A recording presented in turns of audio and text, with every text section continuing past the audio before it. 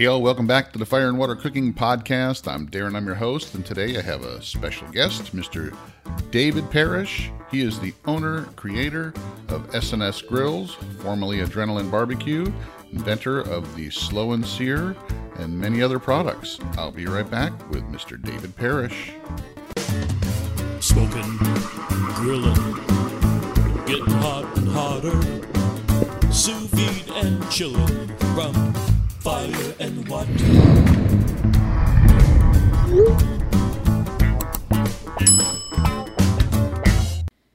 Hey all, I want to welcome back Inkbird Products as a sponsor of the Fire and Water Cooking Podcast. Inkbird makes some great thermometers, Wi-Fi, Bluetooth, all that. But they also make a great instant read thermometer that I really love. It's waterproof, totally rechargeable with USB, very accurate. Everybody should have one of these in their kitchen so they can check the internal temperatures of their food so they don't end up overcooking. Check out the waterproof instant read thermometer below and a link to Amazon from Inkbird. Welcome back, Inkbird Products. Welcome back to the Fire and Water Cooking Podcast. I have another great guest today, but one I've been wanting to get on for a while now, Mr. David Parrish. He is the owner of S&S Grills, formerly was Adrenaline Barbecue Company, and the original maker of the Slow and Sear. Welcome, David. Thanks for being on. I really appreciate it. Thanks, Darren. I appreciate it, and I'm happy to be here. Well, let's start with your career. I want to start how you got into the barbecue section. I know that you started out, you were in the military. So how did that lead you to be in the barbecue, outdoor cooking, and grilling business? Well, the short answer to that question is I spent 45 years figuring out what I was going to do when I grow up. I went to college, born and raised in Alabama, went to college at Auburn, got a degree in physics, thinking, hey, I'm going to go into science. After that, I went into the Air Force, flying C-130s in the navigator crew position. And while in the Air Force, I got a master's degree in computer information systems because I thought that would be something interesting to learn about. Due to family reasons, I separated after 10 years, not 9 years and change, and went into corporate America. And it was back probably, 2019, 10, it's 2020, 10, 11 years ago, I got seriously into barbecue. I always had an appreciation for it, but I never was really into doing it myself. And I just started consuming all the information I could find there out on the interwebs. The website that seemed the most useful to me was AmazingRibs.com. So I did some research there, and there was another website that one pulled a lot of info from, and the Greg Blonder, PhD in physics, he had done a lot of research into barbecue. Meathead had taken that research and kind of put it in layman's terms for the mass audience. So I found Meathead's website first, then I found Greg's. I just soaked up that info, and next thing I know, I'm asking questions in the comments on Meathead's website, and he would respond to me, and that was great, and I was learning, and eventually I started answering other people's questions on the website. And Meathead's like, hey, you seem to know a lot about this stuff. Why don't you become a moderator for us? So I was, my beginnings in barbecue was as an unpaid moderator for AmazingRibs.com. So you worked for Meathead for free, and that's good. Well, I think it was definitely a good opportunity for me just to learn in that environment. There was just so much good information, and definitely a desire to get past what people have always done because it was handed down from, father to son or whatever, and really get into the science of how barbecue worked, and that's what interested me. So I felt very fortunate to be in that crowd, and I did start getting paid eventually. So it ended up being a paid gig. Well, that's good. I love AmazingRibs.com. I love Meathead. He thinks the same way I do. Barbecue should not be put in a box. Cooking shouldn't be put in a box. That's why I mix, the methods of sous vide and barbecue and cooking, and outdoor cooking, because I believe you can make some amazing food when you start combining cooking methods and doing different things. So, and that's one of the things I love about Amazing Ribs is that they will have, Dr. Blonder puts the science to a lot of the stuff and dispels a lot of the myths and stuff that people get caught in their head where, you have to use mustard as a binder. Well, you don't have to, but I mean, people do it. I mean, but you get those kind of traditionalists or people that have to do things a certain way. And that's, at least Amazing Ribs will point you in several different directions. He's one of the first ones that, with the sous vide Q, actually knew that it could do, some stuff that you couldn't do any other way. And that's kind of, and he's always been that way. And that's, like I said, he's always looked at things a little bit different than a lot of the other traditional barbecue people. And that's what I really like about it as well. So. Yeah, I think, one thing that's great about Meathead is he is very good at giving credit to wherever he gains some knowledge from. And I know specific to sous vide Q, he started by learning from Chef Steps, and they had a collaboration. This is several years ago now. And they both did some ribs and compared notes and went and visited each other. And from that, Meathead did his spin on sous vide Q, and you can make some great food that way. To go back to one of your points a minute ago, I like the way that he kind of understands the process of how things happen. The other thing that I've also learned, though, is that when somebody does have a really good recipe and they tell you their technique, it probably makes really good food. So I don't necessarily believe that the way one person tells you how to cook ribs or cook brisket is correct. I think there's 1,000 different ways to make a good brisket, a good chicken, a good turkey, what have you. What I really like to do myself is to understand why those recipes are good, and then share that with our customers so that we're enabling them to use our products to cook in the manner they want to. If it's the way I cook or the way they want to, learn from someone on YouTube or a book author or TV or what have you. So we just give them the tools, we give them the know-how, and then we just try to set them up to succeed. Exactly. Tools can be used in many different ways, and that's why I'm not really locked into any specific grill or any brand or I've just never been that way. It's the same way with cooking methods. People get locked up. It's kind of like the brandy thing, where, Big Green Egg is the only, Kamado grill that I can look at because it's a Big Green Egg and it's been around forever. And people do that with just about everything, including cooking methods. It's like, I can only cook brisket, barbecue style. Well, no, you can cook brisket in an oven, yeah, it's not going to be smoky. It'll just be a different thing. But, so I'm totally anti, that type of attitude. And one of the things I like to do is try to expand people's minds and show them how they can use different products and different tools and different cooking methods, different ways, and create great food and not get locked into something. One of the things that your first product that you came out with, the Slow and Sear, did that. It took a cooking, a device, the Weber kettle, and you made a tool that could make that Weber kettle do a lot more than it was. So let's talk about the Slow and Sear and how that started, how your idea for that started. And I guess it was when you were working at Amazing Ribs, correct?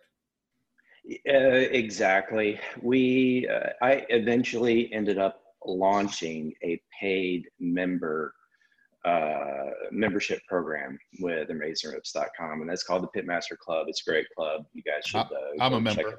it out. Yep. Yeah. And I was the pit boss or the moderator for the pit, which is the forum that comes with that club. Amazing Ribs has products that they recommend, and we would, the people that read the website, they buy those products and then they come and ask us questions on how to use them or whatever. And we see that, and we saw people struggling with their charcoal kettle grills. Even though we were giving them tips and techniques, and they would come back and say, it's just not performing the way I wanted to.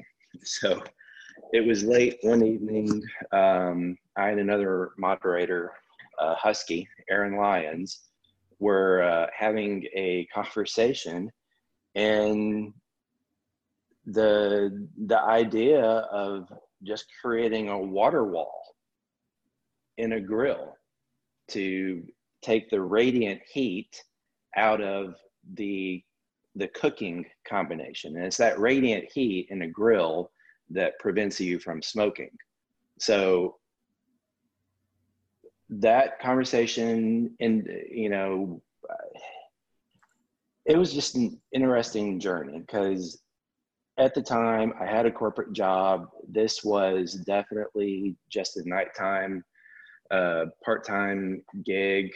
Husky and I had what we thought was a really good idea, and what you realize there, though, is the idea is it's just the 1% of having a successful product and having a business.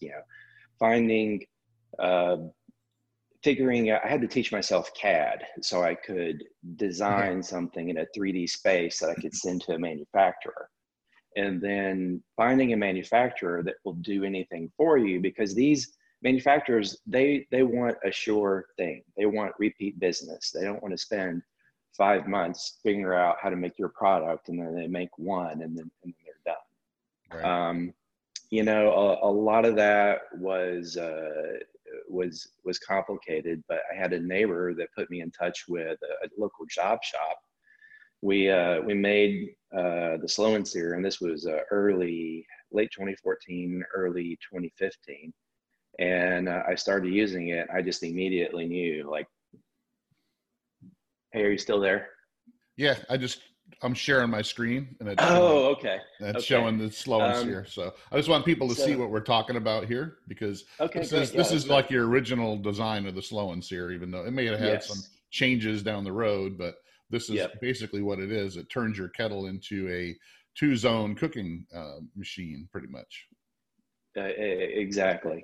So we made them. I put one in a grill. I started using it, and it was just astounding at how well it worked. So I started making more, and I sent one to Meathead. I'm like, Meathead, I like this thing. What do you think? And I used to have it mounted on a wall, but we've moved, and it's in storage. But I have his email response framed. And he said, I absolutely love it. This is a great product. You got to make them. I'll help you sell them, or something to that effect. And I don't do the best Meathead impression, but so that was the start. And then it was just getting into mass production. So we had a local job shop that can make them for like $300 a piece, which obviously you're not going to go to market doing that. I think that the cheapest we ever got them to make them was $100 each. Anyway, so a friend of mine, Noah Glandel from Pit Barrel Cooker, kind of took me under his wing, fellow military guy, and he helped me find a mass producer. And then 2 or 3 months later, we started making them, and it was, from the very beginning, it was a very successful product. And 5 years later, it's my day job and my night job and my weekend job and my job while I'm sleeping, and right when I wake up and right before I go to bed, etc. And I love it because, well, I'm 49 now, but I'm doing what I want to do with my life, and I'm getting paid to do it. So it's pretty freaking cool, actually.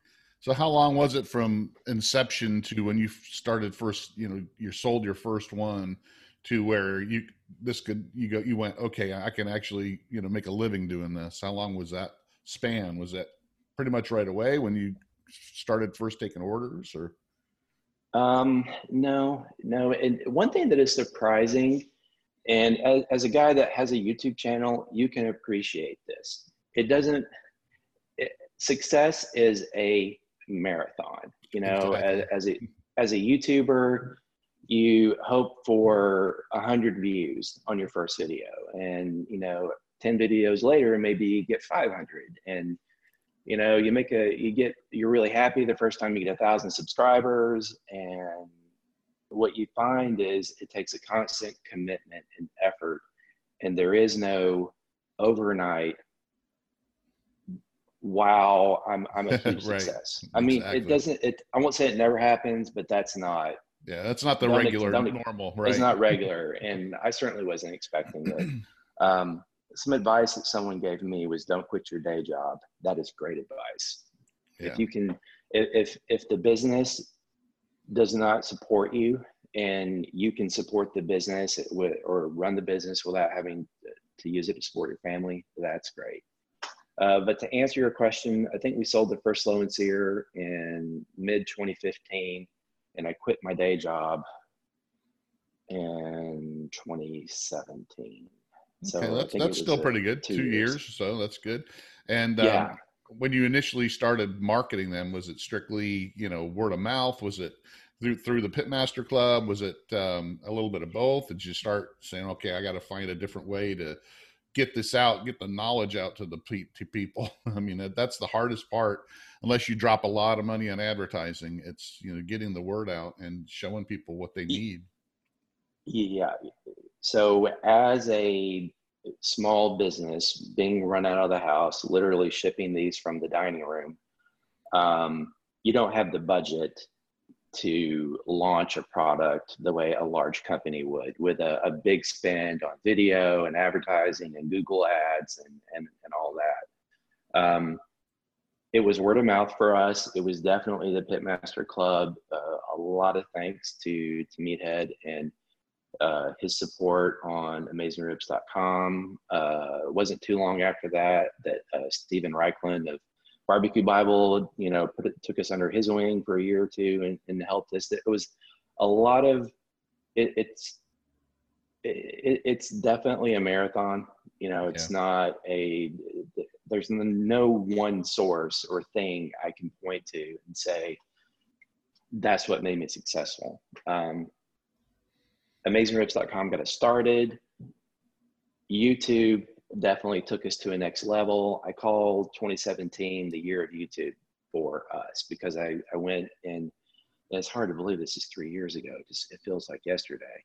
I flew all around the US to a bunch of YouTubers' homes, and we cooked steak using the Slow and Sear and what I call the cold grate technique, where we use radiant energy from the Slow and Sear and no conductive energy from the grate to do the searing.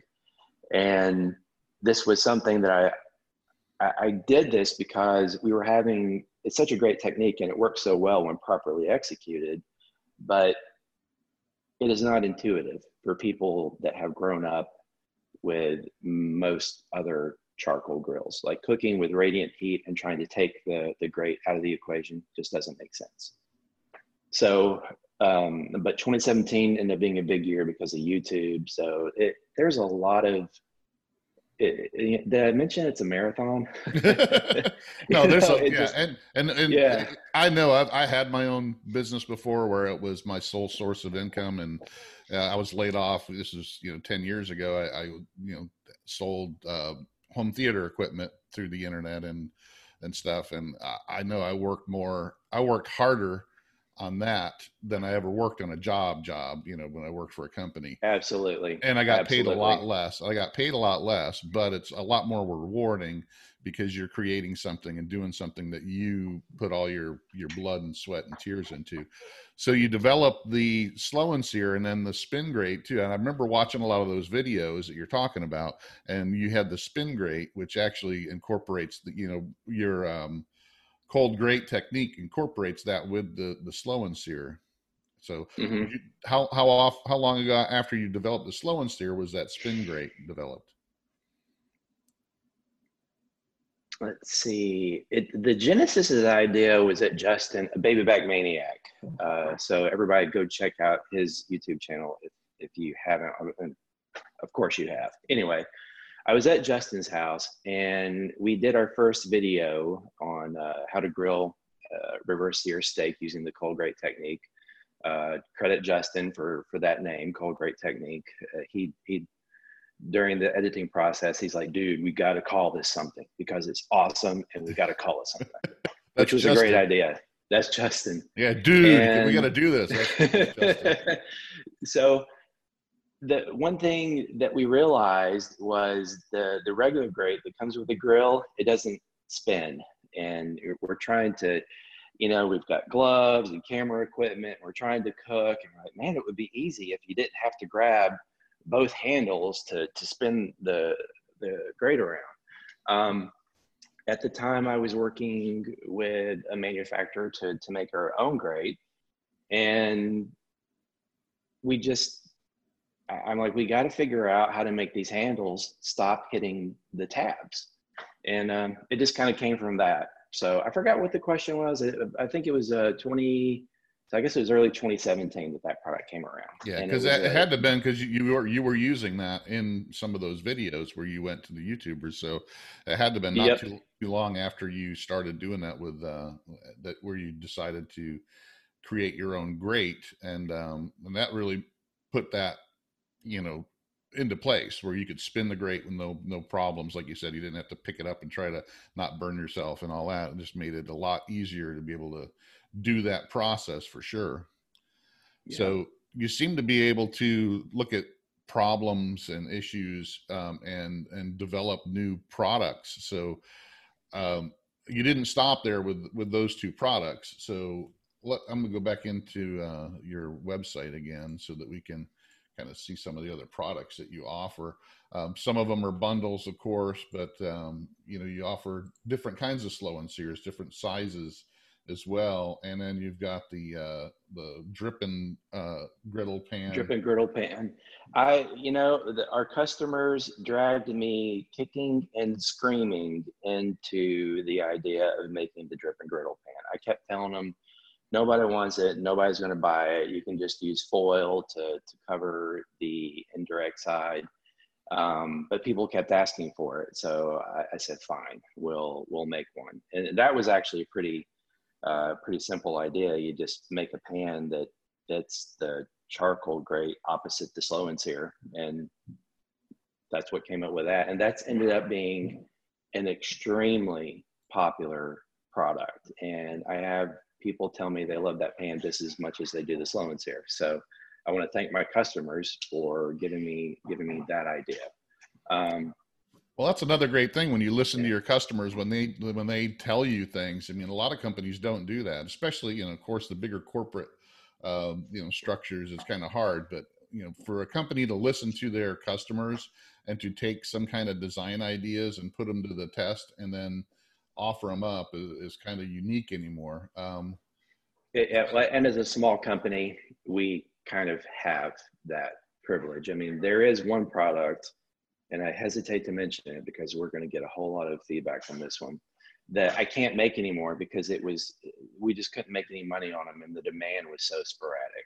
And that is a Slow and Sear for the ranch kettle. All you ranch kettle owners out there, love you guys. Go buy 2 XLs. Anyway, we had this big ranch kettle edition Slow and Sear, and we can only make 10 or 20 at a time. And at first it was a fun project. I did a video in Colorado with the art, we called it the RKE. But that would be an example of a product that we no longer make, just because we're not quite as small as we used to be. But yeah, there's definitely, as companies get bigger, they're not even interested in something unless it hits a certain revenue number. Sure. Yeah, and something like that where, there's not many owners of that kettle because it is such an expense. So yeah, it's just something where how many of those are you going to actually sell a year, and then they're going to sit in inventory, or you're going to pay extra to order a less of that product. That's a lot of people don't understand when you do that. When you have a specialty product, it costs much more to make it because it's not a high demand thing where you can't order a boatload of them to sell them.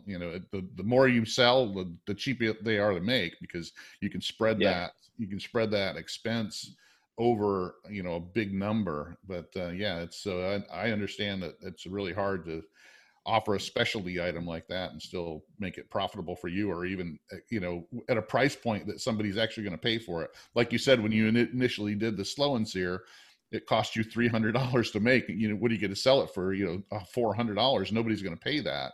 So right. But all right, so let's go down to some other stuff. So now, what was it, last year or the year before, where you came out with the Slow and Sear Kamado grill? And I want to talk about what made you start looking at developing your own grill, because it's a lot different from looking at accessories to actually coming out with a grill that you're going to rely on your own brand name for. Because there's a lot of manufacturers out there of grills that struggle every day. And, when you're competing with somebody like, Big Green Egg, especially in the Kamado market, and Kamado Joe and some of the others that are out there. So I guess the reason I did it is because I didn't know any better. It seemed like a good idea at the time. Shortly before that, though, we had a lot of people that were not our customers that wanted a Slow and Sear. And it was specific to Big Green Egg and all the other ceramic cookers out there. They're like, I want a Slow and Sear for my Kamado. Please make it. Or which one do I buy? And I had to reply to them, we don't have a Slow and Sear for your Kamado. I tried really hard to create a Slow and Sear for a Kamado, but the problem with all of the Kamado designs out there from the perspective of retrofitting a Slow and Sear into it is that the cooking grates rest on the firebowl, and we had to suspend the cooking grate above the firebowl so that we could install the Slow and Sear underneath it. Because we could not make a Slow and Sear for the Kamado grills that were on the market and popular enough to make a Slow and Sear for, we decided to make our own Kamado. And we were actually pursuing 3 or 4 different grill designs at the time. A lot of them just ended up being too expensive for a small company like mine to make. The Kamado ended up being one of the very first ones that made sense monetarily. Like we could make them at a cost that would allow us to sell them at a profit. And the very first time I used it, like I own several Kamados, and the very first time I used it, I realized that this solved a problem that other Kamado owners would appreciate having the solution for. So we immediately took that to market, and it's been very successful. It's especially this year, I think, as you have with the Weber crowd, you've got your Big Green Egg, your Kamado Joe, your Primos, Weber Summit being new to the crowd. I know you're a KJ owner. There was a lot of pushback in the beginning, so we had to overcome that. And now that we've been around a year and people see that we are actually serious about making this grill and that it actually does work pretty well, now they flew out of their warehouse and we're having to double our orders again. So did I answer the question on that one? Sometimes I start rambling. No, yeah, pretty much. And I can understand where, especially with the Kamados, because they are different sizes. I mean, each company, I know that, Big Green Egg and Kamado Joe kind of keep the same sizes, but there's other like divisions and some others that are out there, like the Primo. It's totally a different shape.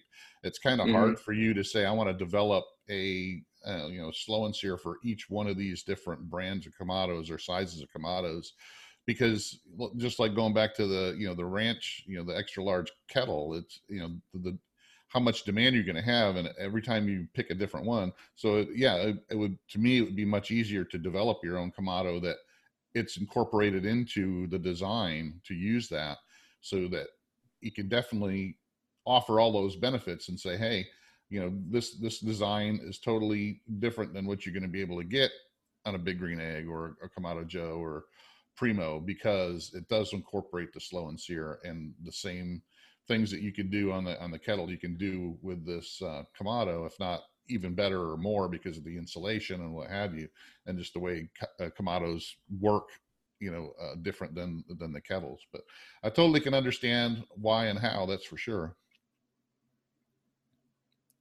So let's talk about the kettle, because this is the new thing that's come out, and I think a lot of people were wanting you or expecting you to release a kettle way before the Kamado, but I think, like you said, you wanted to take more time and make sure that you got the right manufacturer partner and everything else, and design the kettle that's going to really compete against the Weber that's been entrenched in that.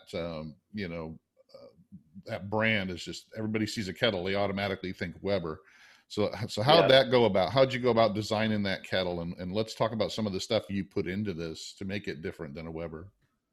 Yeah, the big difference between the Kamado, the slow and sear Kamado, and the slow and sear kettle grill is also, we couldn't put a slow and sear in the existing Kamados on the market. So it made sense for us to bring that to market as soon as we had it. With the kettle, there are many Weber kettles with slow and sears in them right now, and very happy customers. So that need was not as it wasn't as big of a priority. So it allowed us to take more time in the design. It was more difficult to find someone that made a kettle grill where we were happy with the quality. Most companies that compete in the kettle space try to do it on price. Right.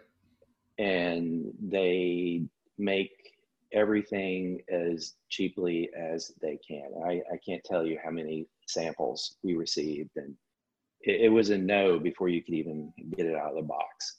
Well, a lot of them don't let you do any kind of customization. They're just, we'll stick your name on it, but this is the way it is.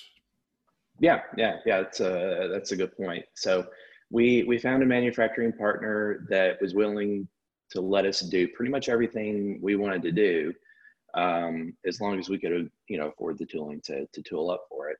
And we took our time. We're not expecting the slow and sear kettle grill to replace Weber kettles, but for people that appreciate cooking with the slow and sear, and they're enthusiasts about using digital thermometers or thermostat controllers, they like having the side shelf or appreciate the extra 3 inches of height that we have. We have more airflow, which allows you to cook at higher convective temperatures more easily while using the slow and sear. The lid bail makes it so easy to just have the lid off to the side, and it's still 90 degrees up instead of kind of hanging over the kettle like the 3-leg design requires, which is why we have 4 legs.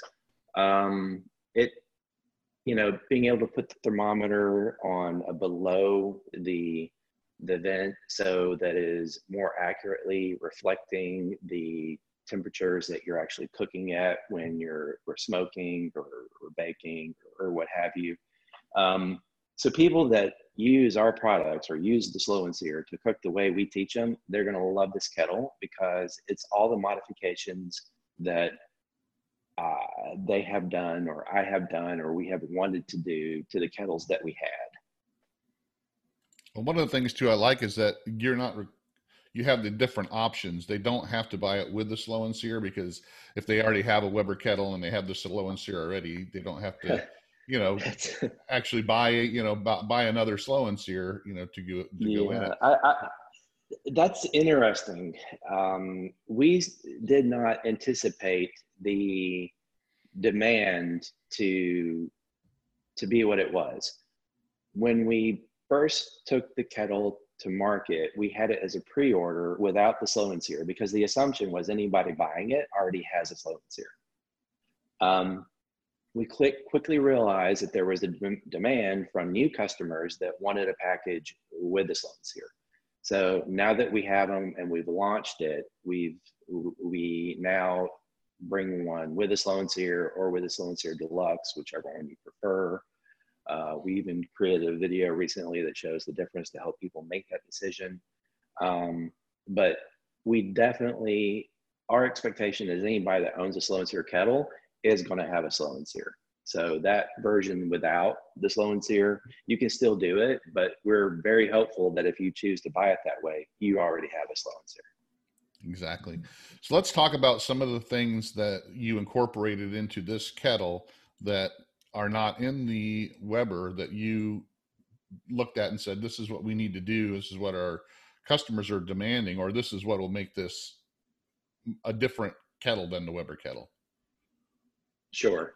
So a couple of the easy ones was just having ports to run your digital probe wires into, so that you can measure the indirect temperature of your pit as well as the temperature of your meat without having to run wires through the top vent or drill a hole yourself in the kettle or crimp the wires between the bowl and the lid, that kind of thing. Another thing that was a little difficult about using a Weber kettle is you have to use the ash sweep system for air intake. With our kettle, we have the smoke port, which you can see in that picture off to the bottom right there. That's that 1-inch diameter port. That's the smoke port. So you can fully close the ash sweep so that no air comes in from there. All the air comes in from the smoke port. And that gives you much better control of that air intake. And you don't have to get on your hands and knees to see where your ash sweep is at when you're trying to control your airflow. So people trying to cook low and slow that have a Weber kettle, they know the struggle. You got to get on your knees. You got to look down under there to figure out where the ash sweep is. That smoke port solves that problem. And it's also 1 inch in diameter, which is the hole size that all of the thermostatic controllers on the market recommend. So if you want a thermostat controller, then that, we've already got that port for you. Though in most cases, I think the kettle runs so well that you don't really need it, maybe for an overnight cook. Yeah, I know that the Barbecue Guru has a adapter that you need to drill a hole in your Weber kettle in order to use it. So this makes it to where that adapter that they have will fit right on that hole, and you don't have to worry about placing it in the wrong spot or voiding your warranty or anything like that. Because I just actually put a Barbecue Guru on a different grill, on a Hasty Bake stainless steel grill, because there's no way to put one on there unless you drill a hole. But you pretty much void your warranty, and you can mess it up, you can scratch it up, if you don't do it the right way. I mean, it's just so I can definitely see that being a benefit to where, not everybody's going to need that, but you want to have the option if you're doing a low and slow or an overnight cook and you don't want to sit there and babysit it. It's good to have that, because it'll also save you some fuel and stuff too. So it's just a good thing to have for sure. Absolutely.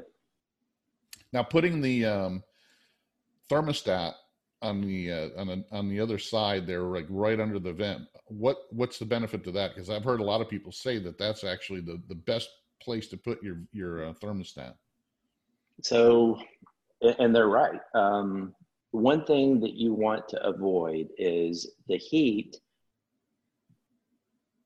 flows from the slow and sear over to your exhaust vent and then out. When you have a thermometer in between the slow and sear and the exhaust vent, it's measuring heat that's exhausting through the kettle, which is going to be hotter than the heat that is in the indirect side of the kettle that's actually cooking your food. So by putting the thermometer below that exhaust vent and closer to the meat, it ends up being much more accurate. Weber's have the thermometer on the opposite side of the exhaust vent, and we tell people to put the exhaust vent over the food, so the thermometer is literally right over the slow and sear. The temperatures that you read on that gauge are anywhere from 75 to 125, maybe even more, higher than what you're actually cooking at indirect. And that's when cooking 225 to 250, it gets even more off as you cook at hotter temperatures. Our thermometer is going to be close enough to the temperatures you would read with a digital thermometer that you can pretty much rely on it. It's anywhere from 0 to 20 degrees hotter than what you typically read on the indirect side. Yeah, that's a lot of people in the barbecue groups on Facebook and what have you, especially when they're new to it, don't understand that, because they first start using a digital thermometer that's on the grate and try to compare it to a hood thermometer. They're always different, but right. They don't understand that the temperature is different in all places in that grill. The temperature where the fire actually is going to be hotter than where it's not. So, I mean, the farther away you get from the fire and the different places around there, they're going to be different, but you got to put it in the optimal spot to where your food is actually cooking. So that's what you want to know. You don't want to know what the temperature is right, at the very top of your grill where, the food's not, or at the very bottom where the food's not. You want it to be right where you can actually measure how the food is cooking. So that's right. We don't eat the dome. Exactly. And that's, that's what you want to do. That's what you want to, who cares what it is at the very top of the dome? That's not where your food is. So, yeah. All right. And I like the shelf idea. And I think that's the, Weber has a shelf on there. I think it's their Performer. Yep. And, but I've always liked the idea of having a shelf on it, because it does give you, hey, you're carrying a pan, and it's hard for you to, especially if you're carrying a bigger pan or what have you, to grab the lid and take it off and then put this, so you always got to have a spot to put your your food on as well. But this also folds down as well. So yeah. How important was how important were all these different features to have all in the first one that you offered? We thought they were all pretty critical. And when we were making this, we wanted to completely own the customer's grilling experience. And we wanted them to have everything that we thought would be important to that experience, because naturally we want them to be as successful as possible with their cooks. So everything was pretty important. I can't really think of anything that I would want to give up. And if we did, the only reason to do that would be to try to offer the grill at a lower price point, because we feel the way the grill is made now, everything's pretty important and useful. The 4 legs design also makes it a lot more stable than the 3-leg design that the Weber has. Yeah, I think there's 2 schools of thought on that. The first one is that with a 3-leg design, you can always find a flat plane. So if you're cooking in your backyard and you're rolling the kettle around on the grass or what have you, your 3 legs might serve you better in that situation. With our grill, we feel that this is going to be something that usually sits in one position on your deck, and it's going to be level. in that scenario, the 4 legs that are 3 inches taller, so your grill's actually higher, they give you more stability and they make the grill a lot less tippy. So if you've got a kettle with a slow and sear and a side bail and a side shelf, and it's short and 3-legged, it really, really doesn't want to get rolled around without the wheels kind of just flopping out from under you and it falls to the ground. With our design, the height and the stability of the 4 legs, it's much better with our products in it. So the deluxe kettle grill, it has just some extra options in it. Then it does include the slow and sear. There's also have this, you don't need the spin grate anymore, right? Because you kind of solved that problem, or is it an option as well? Every kettle comes with an easy spin grate. And that's one thing that we feel is very important. We could have definitely saved some money by going nickel plated, common, the nickel plated grates that you commonly find on the market. Our easy spin grate is 3 or 4 stainless steel. It's thick. There's a lot of wires. So if you just look at the number of wires our grate has compared to the cheaper solutions, and it spins easily.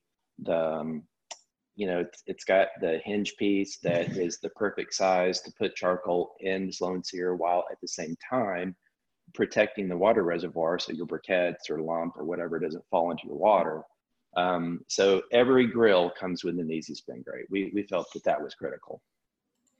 It definitely looks like you guys incorporated a lot of stuff that, people have complained about the Webers for a long time, especially, the ports for the, temp controllers, because, temp controllers or even just the wireless, thermometers, can be a pain in the butt if you're crimping them, between a lid and the grill. They could actually, damage them and not be able to use them as much or as long. Yeah. So, and even though drilling a hole isn't that big of a deal, nobody wants to void their warranty, and they especially don't want to void a 10-year warranty. Exactly. And so it's, and we put them exactly where the holes need to be. So I don't know about you, but the first time I drilled a hole in a kettle, I ended up putting it in the wrong place. And that's just upsetting, because you realize that kettle could have lasted for 20, 30 years, and you put the hole so that you can't sweep your ash out anymore. Anyway, so we put the holes where they need to go, and you don't have to worry about making that mistake like I did. Right. And then, you get the porcelain comes off, and so you get exposure to moisture and rust and all that. I mean, there's a number of things that can happen when you're doing it yourself, and yeah, exactly. Not having it pre-done for you. So I like all the different designs, because like I said, it looks like you guys took your time. You took a lot of input from people, especially since your main product, the slow and sear, was based off of a kettle.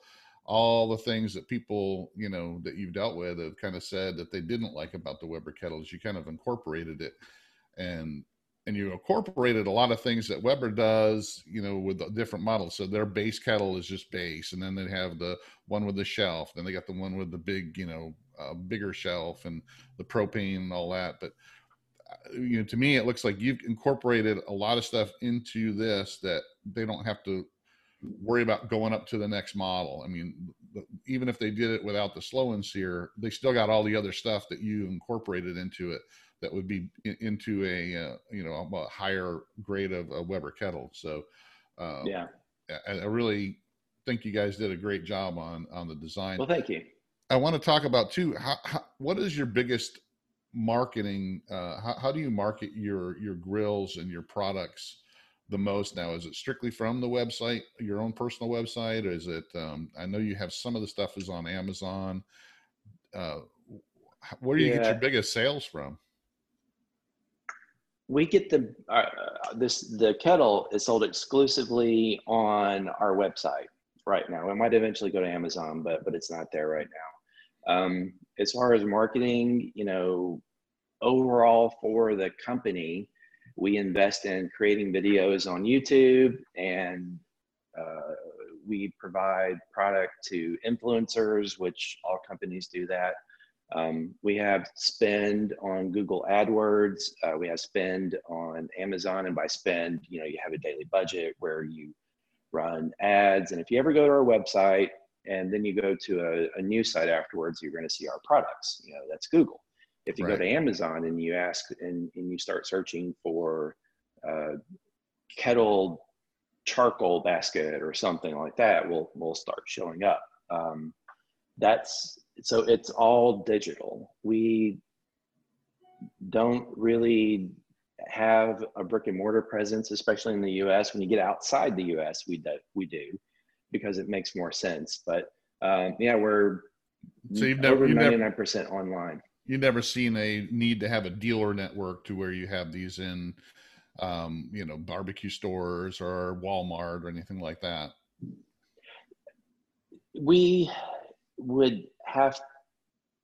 We're not at the scale where we would be in big box retail, both from a margin perspective and a retail pricing perspective. We're geared more for the enthusiast. Now, could you make variations of our product that hit a lower price point that might hit that critical mass where you start selling millions instead of hundreds or tens of thousands? Sure, but we're not there yet. I won't say that we're never going to be there, but we're just not there yet. I mean, we've been around 5 years, and What about just barbecue stores? Marathon. Maybe just doing barbecue stores, that we specialize in the higher end type stuff. So the thing that has held us back with a barbecue store is when Joe Barbecue Guy walks into the store and he sees a slow and sear, he's not going to have any idea what to do with it. So the people at the store have to want to sell our product, and they have to be educated on our product. We do have stores that are familiar with the product and they reach out to us, and we absolutely want to help them. We have packages, we have retailer packages, and we can get them started selling the slow and sear, but it's not an avenue that we pursue. We, for us, we get the most success by going directly to the customer. Right. Okay.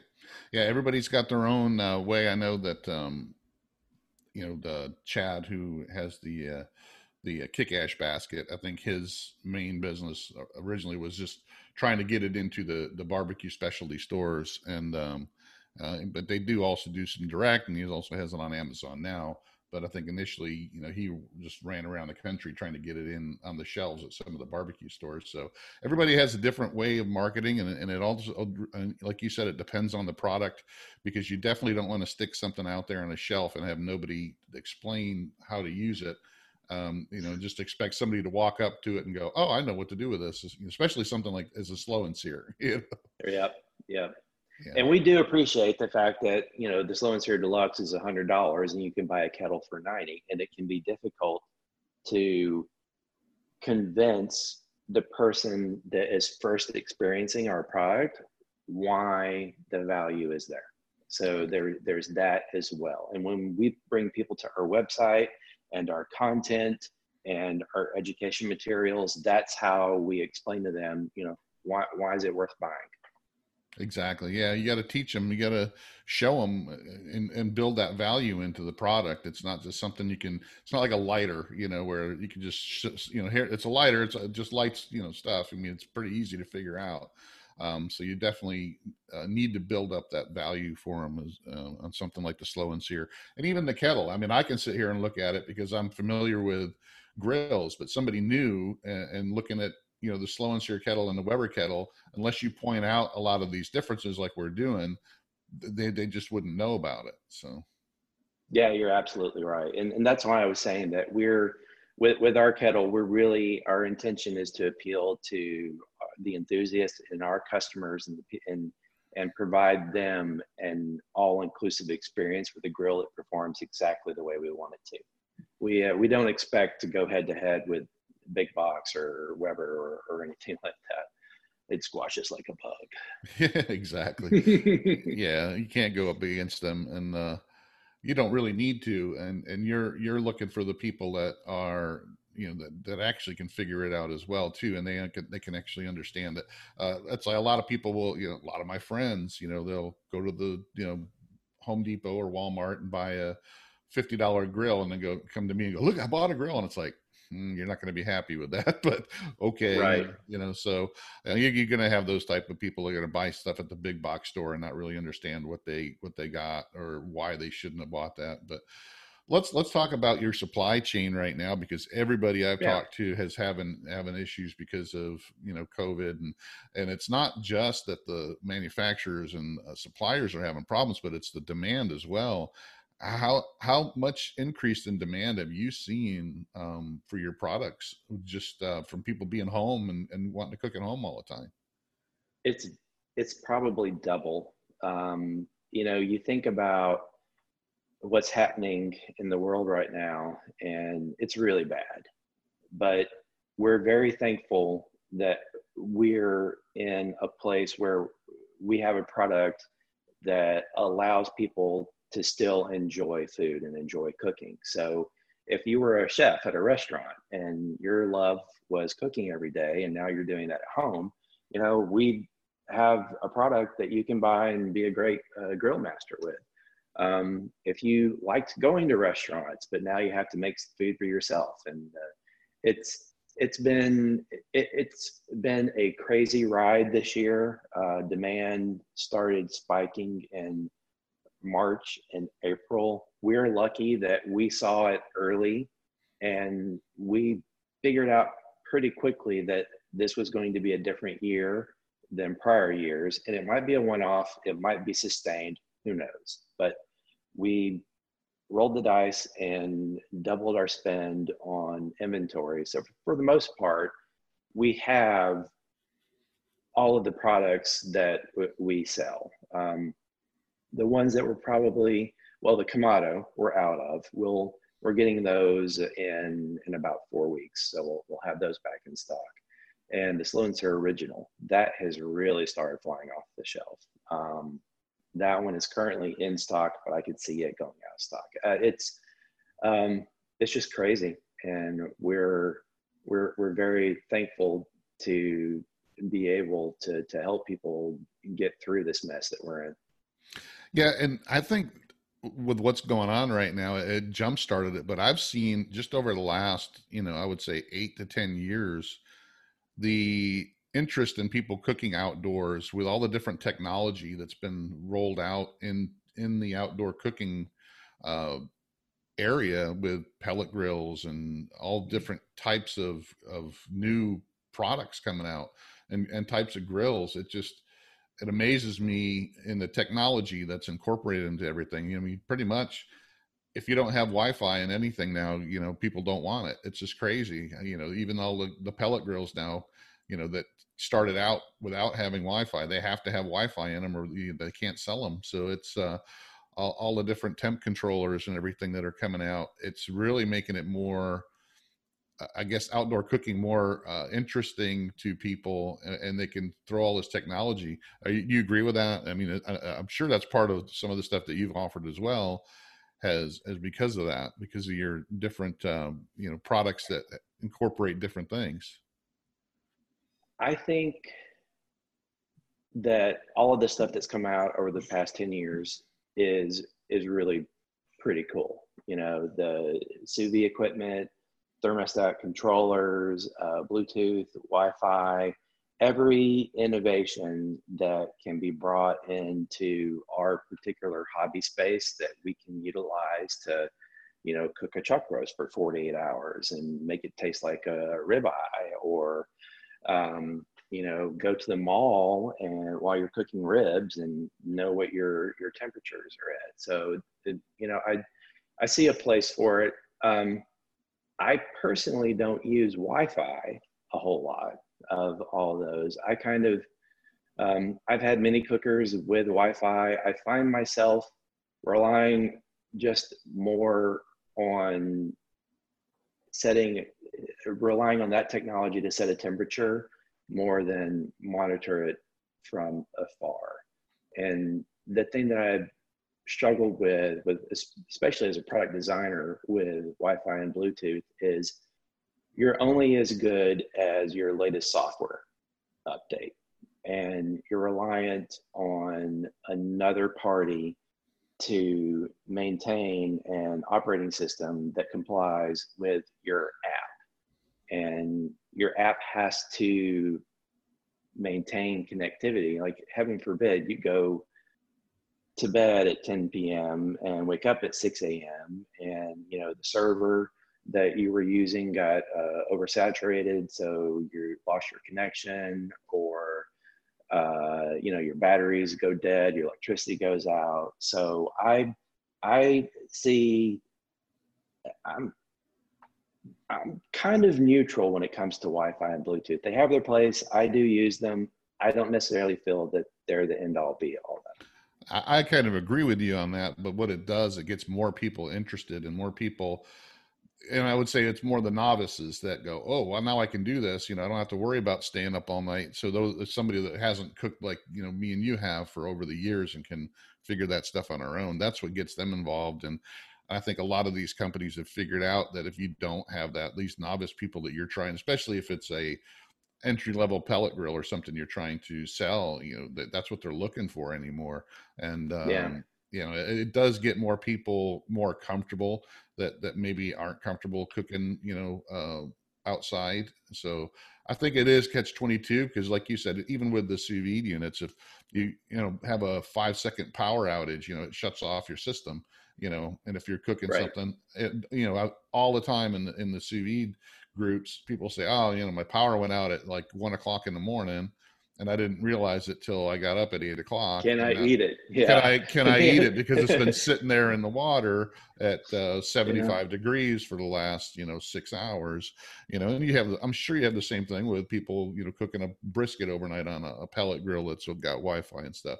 So it does offer up its own challenges and issues, but I just think it gets more people interested and involved. And at least if they get in it, you know, it's more time they're going to spend outdoor cooking, more they're going to get into it, and eventually not even worry about the Wi-Fi, and they're going to buy products that you offer and things that, and watch more videos that I produce and stuff like that. So I think it's overall, it'll get more people interested. It's not the end all be all. Like you said, I think it's cool that I could sit here in my office and adjust the temperature, you know, if I want to, you know, speed up a cook or something. But yeah, could I get up and walk out there and do it? Sure, I could. But it's just if it's there, you know, why not use it? But it's not going to be the end all be all. I agree. Yeah. But well, David, anything else you want to bring up? Anything new that S&S Grills is coming out with? Any more changes? Any things you can see in the future? I think the things that we're coming out with are mainly things that we're coming back in stock. Like, you know, the kettle grill is very new for us this year. We're getting ready to make some more videos around, you know, recipes and how-tos and stuff for the kettle. So that's going to be our focus for 2020. Obviously, we continue to support and love our Kamado owners, and we'll be back in stock of those in August. 2021, 2022, those may hold some new things for S&S Grills, but right now we're really happy where we're at as a company, and we're really glad that we finally fully own our customers' experience when they're using our products. Yeah, that's what I can see that kettle does, is that now they don't have to go buy a Weber and then use your product with it. They can actually get the full experience, and with all those additional benefits that you have incorporated into it. But I want to thank you again for being on. Make sure you guys check out snsgrills.com. They've got all their products on there. Check out their YouTube channel as well. And there's plenty, if you just, I guess if you just put in S&S Grills in YouTube, there'll be a lot of other YouTubers that have been using your products as well. So for sure. So Darren, thanks so much. It was great being here. Great being on. I'm really glad you were here, and I'm sure I'll have you on again. Thanks for being on, and thanks everybody for watching and listening to the Fire and Water Cooking Podcast.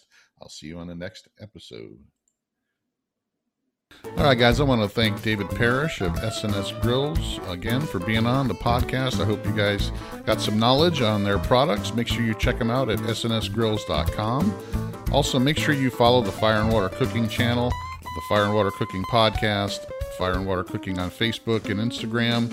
You can find this video format of the podcast on our YouTube channel and on our Facebook page. So make sure you follow us, like, subscribe, share. Make sure you give us a review on our podcast, and I'll see you on the next episode.